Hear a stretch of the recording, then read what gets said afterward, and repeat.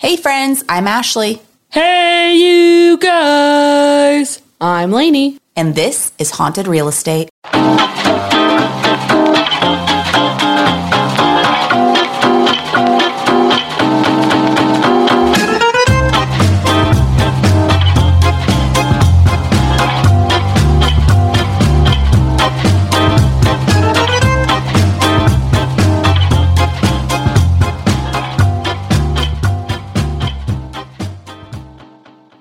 Hey guys, thanks for sticking with us this whole time. We really appreciate you guys. And we just want to say real quick that we would love for you to patronize us as a Patreon on patreon.com/hauntedre. Is that correct, Lainey? That is correct. Yes. Thank you so much for just listening and hanging out with us. We really enjoy doing these little episodes with us. With you. We enjoy with it you with and each with other ourselves as well. Okay, so today we are talking about Lizzie. Droll rum. Actually, let me start with this. Lizzie Borden took an axe, gave her mother 40 whacks. When she saw what she had done, she gave her father 41. Ew. This is a well-known nursery rhyme, if you've not already heard about it, but it's been out for over 100 years. Kids have been singing this nursery rhyme. That's so freaking creepy. It is really creepy. Like, ring around the rosy, pocket full of posy, ashes, ashes, they all fall down.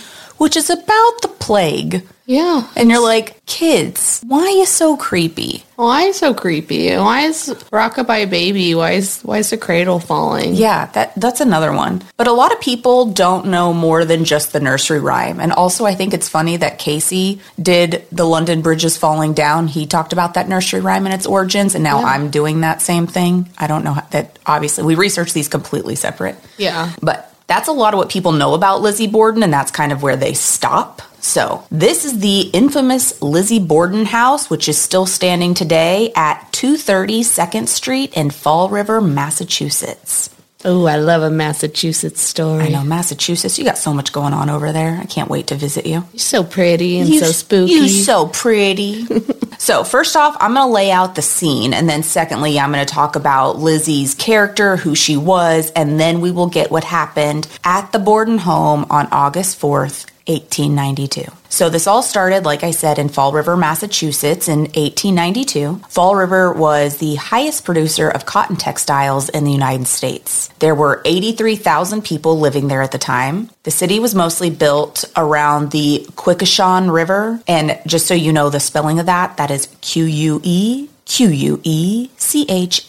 Oh, I would never have pronounced that correctly. Yeah, I had to look up the pronunciation, but it's Quequechan River because it provided not only water but also energy for the cotton mills. So, like many cities of the time, only a few people within the city held on to the wealth. Not radically different than today, but anyway, few families held the wealth within Fall River, and one of those families was, of course, the Bordens. Their family ended up in Fall River around the 1600s, so they were an early family there that showed up. So Lizzie Andrew Borden, yes, her middle name is Andrew, named after her father, who is Andrew Borden. I kind of like that. It's unique. I thought so too. So Lizzie Andrew Borden, named after her father, was born on July 19th, 1860 to Andrew and Sarah Borden. Her sister was Emma Borden, who was about 10 years old at the time of Lizzie's birth. Sarah Borden died in 1863, her mother. So Lizzie was about 3 years old at the time, and she died of what they called uterine congestion and disease of the spine. Oh, that all sounds so painful. Yeah, anything uterine related sounds incredibly painful. So we don't know exactly what uterine congestion was, but they possibly meant that as a miscarriage. Ah. So. And the disease of the spine? Is that? I don't. That's scoliosis? No. Well, I say no. I don't think so, but I'm not sure. And that's just what we know. Uterine congestion and disease of the spine. What that meant was probably intentionally vague. Yeah, just hurts to walk Yeah. and be, it sounds like. Yes, and just to breathe, yes. So as Sarah was dying, though, Emma promised her mother that she would always watch over Lizzie and take good care of her. And by all accounts, Sister Emma did just that. Andrew Borden, her father, remarried in 1865 to Abby Gray. Abby is who Lizzie was really raised by, since Lizzie was only 3 when her mother Sarah died. But always prefaced to everybody that Abby was her stepmother, not her mother. She corrected anyone who called her mother. Lizzie really looked to her sister Emma as her sort of mother figure. She never really saw Abby for anything motherly. So Andrew purchased the home on 232nd Street in Fall River in 1872. So Lizzie would have been about 12, where he would live out the remaining 20 years of his life. It was originally a 2-tenant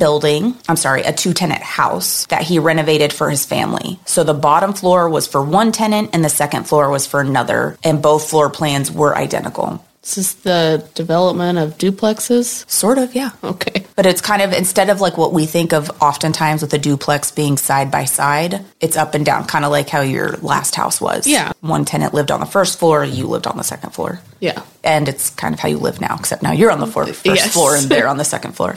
Yeah, but it's I like, hate hearing them walk around upstairs. yeah, it was nice when you were upstairs. Sure was. At least they don't have a Maxine. Yeah, true that. So the floor plan had, in the front was a parlor, a dining room was in the center, the kitchen was in the back, and then there were 2 small rooms on the side. It's described as an interconnecting layout without hallways. Andrew came in and renovated the 2-tenant dwelling into a family home. Lizzie's room was the dining room in the upstairs flat. Emma's room was directly across from hers. He took out the upstairs kitchen and made that space more like the master bedroom. Downstairs, he made the 2 small rooms into a large dining room, and what was the downstairs dining room was turned into the family sitting room. That's where Andrew will last be alive. Okay. Andrew Borden was living out the true American dream. His money was his. He earned it. He did not receive an inheritance of any kind that made him wealthy. His father was a fish peddler, which I really liked. I really feel like we should go back to using the names peddler instead of just saying like salesperson. He was a peddler. Yes. I'm a house peddler.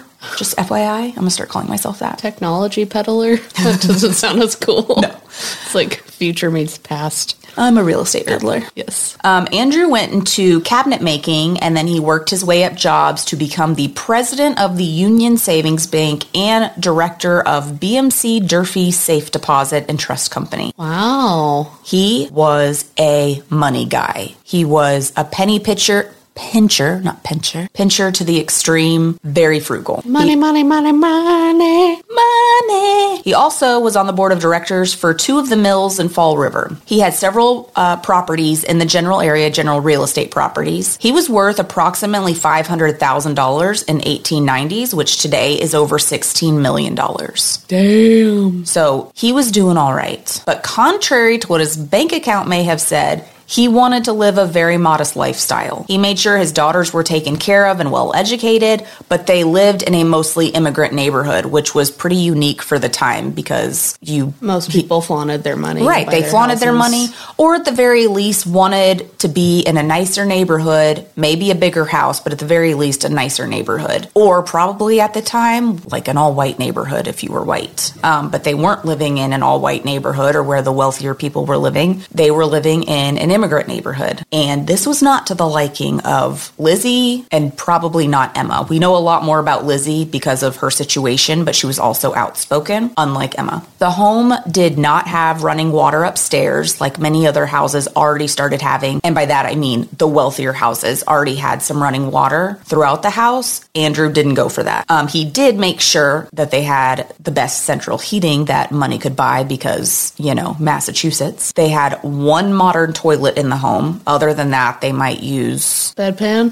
I was going to say like a bedpan, chamber pot, something like that. Probably you use the toilet mostly. But just a quick tinkle. You got a little side bucket. Yeah. If I'm Andrew, I'd probably step outside to just go ahead and go pee. Yeah. It's what my son Jack does. He just goes outside to pee. He loves being able to do that. I remember when our little brother Will did that, and our stepdad was so proud of him. Oh, I know. He'd go pee on the fence.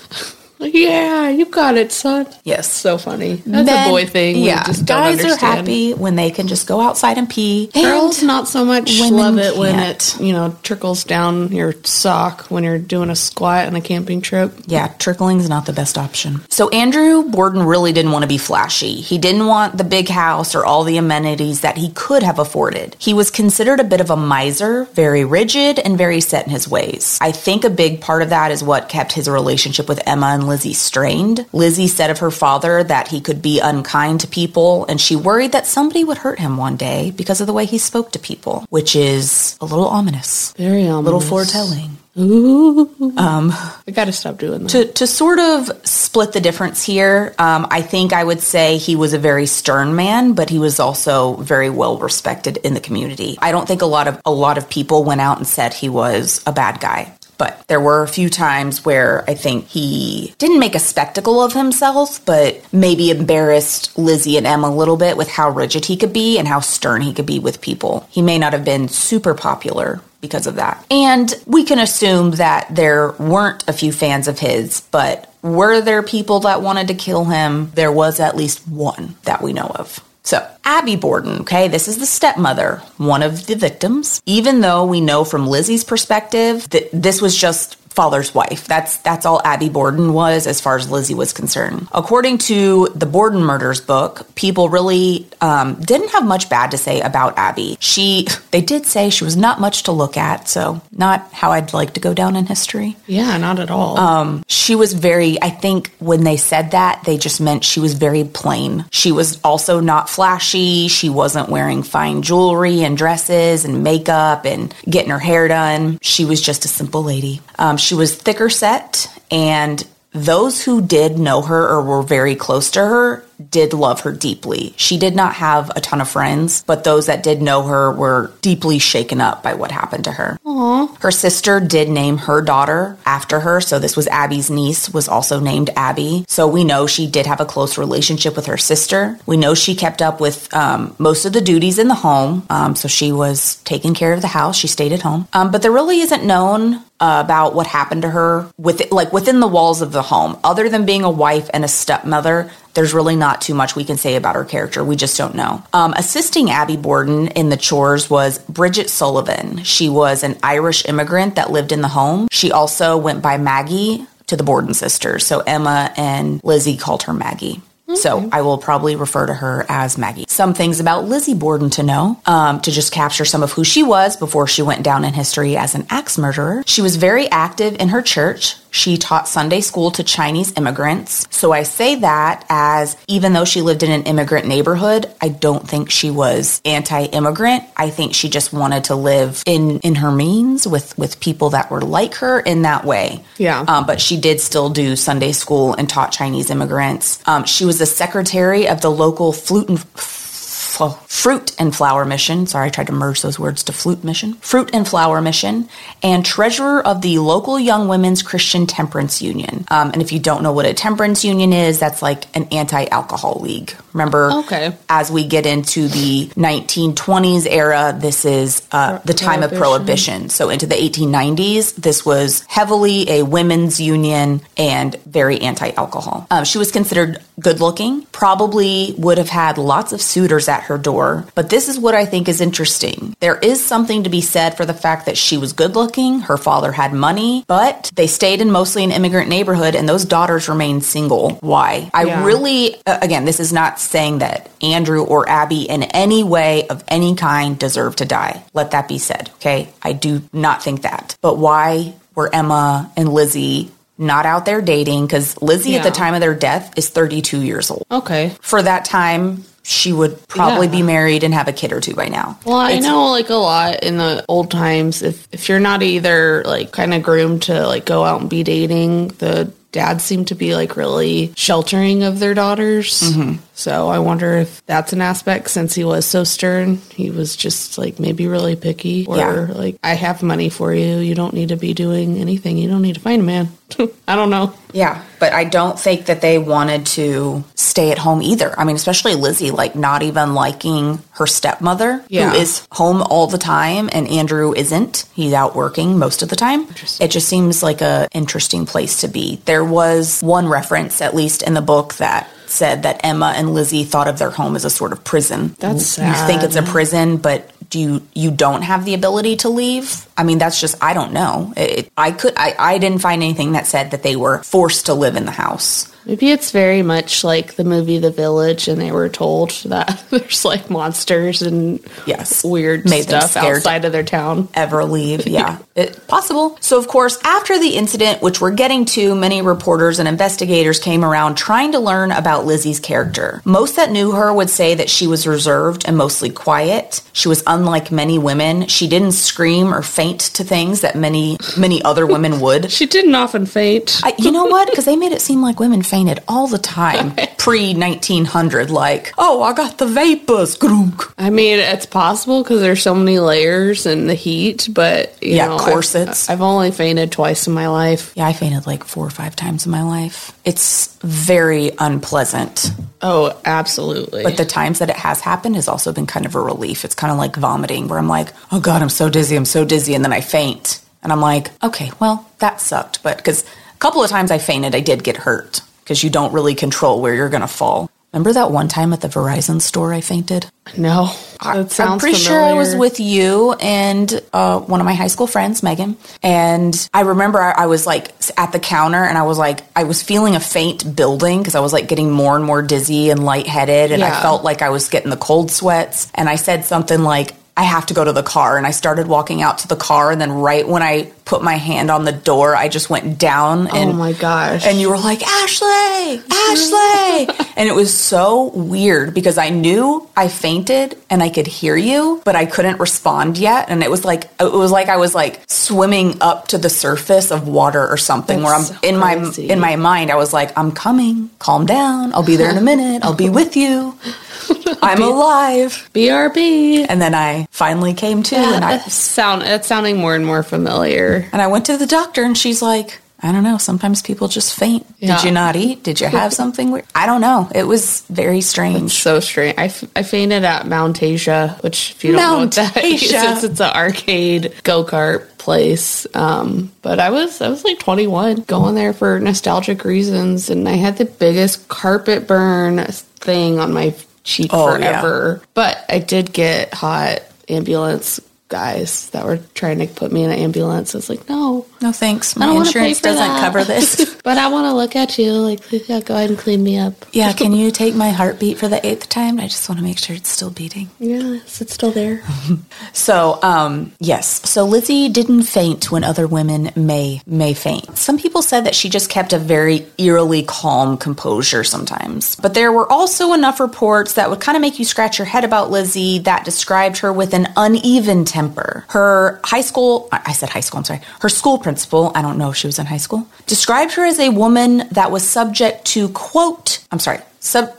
subject to varying moods, end quote, which is an interesting thing for your principal to say about you. She's subject to varying moods. Like, that girl's up and down. Yeah. Ultimately, though, the Bordens were altogether private people. They didn't make spectacles of themselves, so it was hard to tell, outside of a few situations throughout Lizzie's life up to 1892, whether or not she showed signs of being capable of murder. I would say most people would say, no, she doesn't seem capable of murder. She may be hot-headed or, stuff like that. That doesn't make you a murderer. We know she did not have much of a relationship, of course, with Abby Borden. She didn't call her mother or have any kind of pet name for her. She called her Mrs. Borden or Mrs. B. That's how she addressed her stepmother, Mrs. Borden, because I think that is how she saw her. That's my father's wife, and that's it. She's not a mother to me. She's just my father's wife. That's just funny that she called her by last name instead of first. Like, I can't imagine calling our stepmother, well, I don't want to say her last name, but Mrs. V. Yeah. It's so formal. That would be weird and somehow feels like disrespectful, even though it's a very formal way to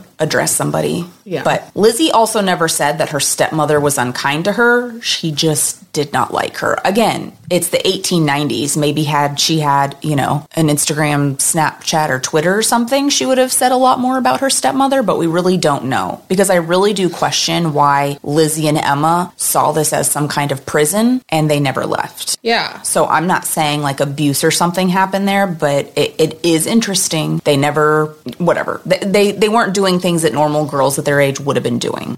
So in the book, The Borden Murders, Lizzie Borden and the Trial of the Century by Sarah Miller, which, by the way, is where most of our information source came from for today's episode, it says, Lizzie's friends, however, viewed the same traits in a different light. As they saw it, Lizzie's distinctive combination of frankness and fearless honesty created what one supporter called a monument of straightforwardness. I never shall believe, even were she convicted of the deed, that she committed it, her friend continued, unless she were to confess herself, and then the marvel would be greater to me than she had concealed her act that she did it. That is her character. If she had a reason sufficient for herself for murdering those people, it would be like her to say that she did it and give her reason. So people felt like just because she's a straightforward, honest person, that she's not likely of murder. And if she were to murder them, she would say, I murdered them and this is the reason why. All right. Is basically what that boils down to. So one event really did trigger anger in Lizzie, though, that we know of, and Emma as well. This was in 1887, 5 years before everything really went down. Abby Borden's half-sister, remember Abby's the stepmother, it was her half-sister, Bertie,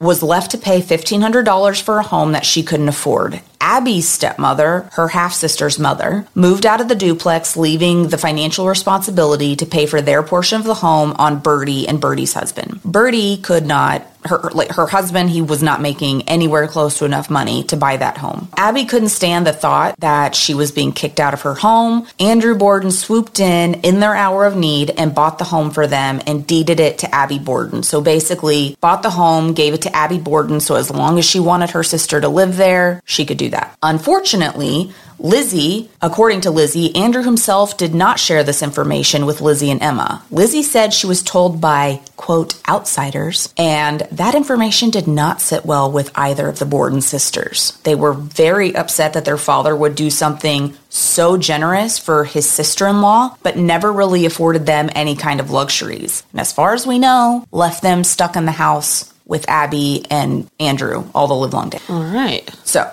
they were pissed at the situation. So Andrew, maybe realizing that he fooked up a little bit, he tried to ease the situation by deeding his father's home, the Borden sisters' grandfather, on Ferry Street to Emma and Lizzie. They could collect the rent on the home, and they did so for the next 5 years. 5 years. Only weeks before Andrew's death, he purchased the home back from Lizzie and Emma for $5,000. But the initial blow of Andrew's decision to buy Bertie's home for Abby to do with what she wanted was really a tough pill for the Borden sisters to swallow. It seemed like they went from tolerating Abby Borden and her family to now full-on resentment. It said that even in the streets, if they were to walk by anybody on the Gray side of the family, which was Abby's maiden name, they didn't even respond to them. They didn't talk to them. They didn't make eye contact with them. That family was, by all intents and purposes, dead to them.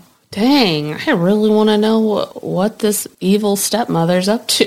There is something there. I don't know what it is. Are Lizzie and Emma irrational? I don't know. They could be. But it just feels like there are other things going on, and we don't know the full extent of everything, and we're just never going to. Yeah. So another maybe important incident happened in 1881, I said 1881, I meant to say 1891. A year before Andrew and Abby were killed was a robbery. So Andrew went to the police station to report a robbery in broad daylight in his home where his daughters and Maggie had been. The thief had stolen $80 from Andrew's desk, $20 to $30 in gold. $80 at the time, by the way, was like $2,000. So just kind of put that dollar amount into perspective. Okay. So $20 to $30 in gold would have been under $1,000. Got it. So $20 to $30 in gold, Mrs. Borden's gold watch and chain, and horse car tickets, which, just so you know what a horse car is, it's essentially their public transportation. A horse was carrying a cart that would be full of people. It looks like a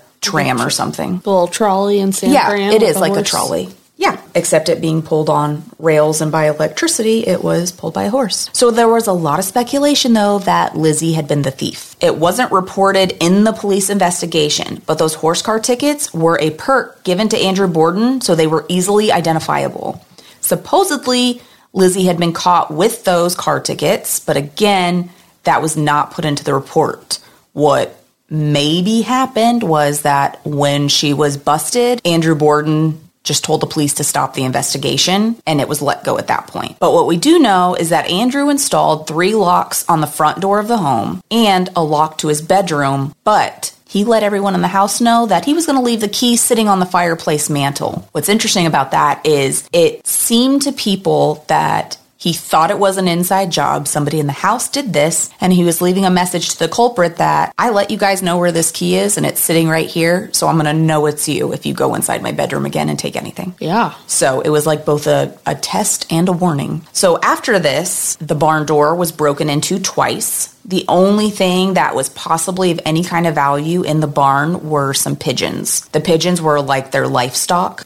Some said that they were like pets to Lizzie, but we don't know for sure. We just know that some of these pigeons ended up on the kitchen table. That's so funny that pigeons today are just like so gross. They're dirty birds. That was of value back then. Yeah, that was your livestock. So the day was Thursday, August 4th, 1892. Lizzie comes in from the barn to find her father laying out on the couch in a pool of blood, having been hatcheted to death. His face was carved and bloodied. Lizzie didn't know if he was alive or dead. You could probably assume that he's dead, but I think walking into something so horrific at the time, you don't even really know what you're looking at. Yeah, definitely got to take shock into factor there. Yeah. In the house at the time had been Abby, Maggie, Lizzie, and Andrew Borden. Andrew came home early. He was at work that day. He came home early because he wasn't feeling well. He went to the sitting room downstairs to take a nap on the couch and would never awaken again. Lizzie, of course, claims that she was outside in the barn and Maggie was upstairs taking a nap. No one suspects Maggie of the crime, but I do think it's a little odd that she was napping in the middle of the day and didn't hear anything. Yeah. That's weird. I think it's kind of weird she was napping, but maybe that's not weird. But the fact that nothing there woke her up is strange to me.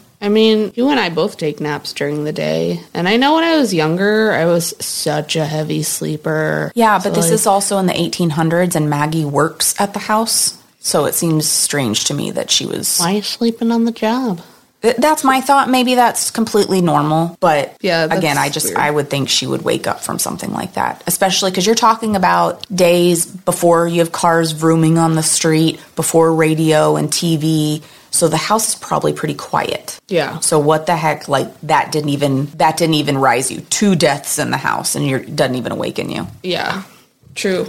So when Lizzie comes upon the body, she only saw her father first. She yells for Maggie, who comes running down the stairs shortly thereafter, and Lizzie tells her, go for Dr. Bowen as soon as you can. I think father is hurt. Now again, we know Lizzie is unlike many women and is known to be calm and maybe even eerily calm. Her neighbor heard her and came by. The previous few days, the Bordens all had stomach ailments from supposedly some bad milk. So the doctor and neighbors knew that they weren't feeling well and thought that maybe Andrew just took a turn for the worse, like he just got more sick. No one expected he had been murdered because that's not what Lizzie yelled out. Lizzie said, I think father has been stabbed to death. And she had believed that one of his enemies had done that. Who his enemies are, I really don't know. She did tell the police that there had been a heated argument with somebody, but she didn't know who that somebody was. I believe she was upstairs at the time and she heard him arguing with somebody downstairs, but she doesn't know who the person was. She just says it was a second voice and it was unfamiliar to her. All right. The doctor looked around to see if anything was disturbed because he realized when he ran in, he wasn't going to be able to save this man, and this looked like a crime scene. Not obviously he wasn't sick from milk. Then he went to go feel Andrew's pulse, and he was still warm, but there was no pulse. So it had not been very long since he was killed. I looked it up. The body cools about 1.5 degrees every hour. So we have a pretty good idea. I mean, doctors would have a better idea. You know, we can tell when people are 2 degrees hot. You know, we're like, ooh, yeah, you're a little bit warm. Yeah. So the fact that he was still warm makes me think it was still within maybe the hour that it happened. So according to accounts from people that came to Lizzie's aid, she was in a state they'd never seen her in before. They had a cold compress on her forehead. They were trying to comfort her, not completely even knowing what happened to Andrew. They just knew she was very upset and that something bad happened. Lizzie was resting her head on her friend's shoulders when she said, "Will somebody find Mrs. Borden?" Lizzie told them Abby had received a note that morning saying that somebody was sick, so while she was out at the store to get meat for dinner, she was going to go check on this person. They basically said to her, if we knew where she was, we'd go find her and tell her that Mr. Borden was very sick. Lizzie said, "No, I think I heard her come in." What's weird, and of course, we can't begin to understand Lizzie's state of mind. Well, one, we've never been in that situation, but every person's different, so the whole thing's just kind of weird. But she said she heard Abby come in, but then when she saw what happened to her father, she didn't ask about Abby sooner. She didn't go yell or call for her. She only called for Maggie and then was like, "Hey, can someone go check on Mrs. Borden?" That she just hadn't come up in her train of thought. It was interesting. Yeah. And in case you're wondering, Abby didn't faint or go into hysterics when anything happened to her dad. She kind of seemed like in a dazed state of mind more than anything else. Like she was in and out of being able to be understood or like having any sort of like clear-mindedness or anything like that.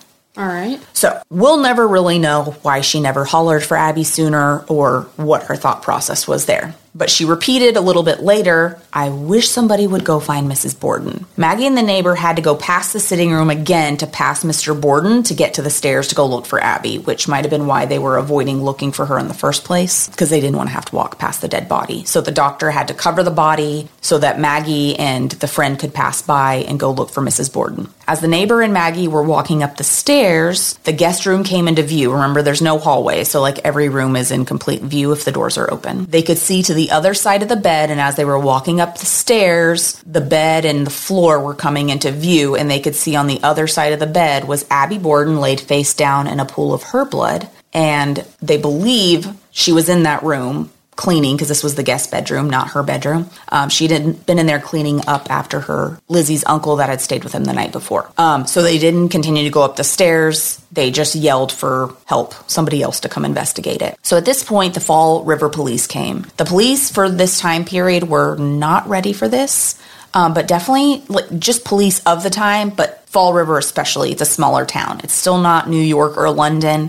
Yeah. Remember, this is the reign of Jack the Ripper in London time, but policemen here definitely did not have the experience they needed to properly investigate this. Had it been today, there's a good chance we would find out who the murderer was. But murder investigation. I made up one word. Murder investigations in the 1800s was barely even a thing. So London at the time had started fingerprinting, but again, that was in the early stages. Fall River knew that was a thing, but they didn't believe it was legitimate, so there was no kind of like fingerprinting done. Okay. Some of the early suspicion here came down onto Portuguese immigrants, actually. So one Portuguese immigrant was brought to the station pretty quickly because he cleaned out his savings account. And they thought, well, that's weird. Clearly, this guy's hiding something. You cleaned out your savings account, which was about $60. So that was like my savings account. was a significant amount of money at the time. I said $80 was $2,000. I think $80,000 was closer to, it was over $2,000. I think $60,000 might have been closer to like the $1,800 to $2,000 range. Okay. Because I was confusing myself because I'm reading the book, which I think was like 10 years ago, so not that long ago, but inflation has gone up since then. So even those, I had to go back on a couple of the numbers on that too, because I was like, no, that's not even going to be the same for this time. Of course, that didn't pan out because all the Portuguese immigrant did, by the looks of it, was take out their savings. It's not because he murdered anybody. After tons of questioning, suspicion starts to fall on Lizzie. Few others had any other motive, and based on the killing itself, it wasn't a robbery, and a revenge motive really couldn't be found because they tried to look into this person that Lizzie said she heard her dad yelling with, but they couldn't find who that was or any kind of motive for it. Was there any kind of, like, blood trail from the guest room to the living room? Or? I don't think so. All right. So her story, and after hundreds of questions that they asked her, was put together in a police report, and here's how it was read. There were a few trifling chores to do that morning. Handkerchiefs that needed ironing, some clean clothes to put away, a bit of mending. The handkerchiefs lay ready and sprinkled on little ironing board in the dining room. But her flat irons were not hot enough. As she waited for them to heat on the stove, Lizzie leaped idly through an old Harper's magazine. At the kitchen table, the house was quiet. Her father napped in the sitting room. She had just watched him fold his Prince Albert coat into a pillow and stretch out on the sofa. Her stepmother was upstairs making up the guest room, or perhaps by now, down street, which is just another word for downtown, was down street doing one or two errands she'd mentioned to Lizzie earlier. Bridget, who's also Maggie, had finished washing the window and gone up to her attic bedroom to snatch a cat nap of her own before fixing dinner. Wait, why is Bridget also Maggie? What? Her name is Bridget. Her nickname is Maggie. I don't really know. She's Bridget Sullivan and nicknamed Abby. I don't really know where that comes from because I've only heard Margaret's called Abby. So maybe she's Bridget Margaret Sullivan. I don't know her middle name. All right. It just says that's what the Borden sisters called her. Lizzie grew bored with her magazine, and still the stubborn flat iron were not hot. She could not say what made her think at that moment of her fishing poles. She had not used them for 5 years or so, but a party of friends had arranged a fishing excursion on Monday, and it seemed to Lizzie that there were no sinkers or lines the last time she had used them. Perhaps she could find some lead or iron in the barn for new ones. It was something to do anyway while the slow flats heated. Lizzie left the kitchen and went out to the yard, leaving the side door unlatched behind her. The Borden's pears were ripe already, riper than the Cagnon's whole orchard, just over the back fence. Lizzie dallied together a few from the ground beneath the tree of the barn before climbing to the loft. They were still cool from the night's chill. Their flesh sweet and light, not all like the mutton soup the family had been dining on since Wednesday noon. After the way she felt the day before, she did not even want to think about meat. She nibbled at one and then another as she straightened the curtain on the window in the west peak, the one that looked down over the house.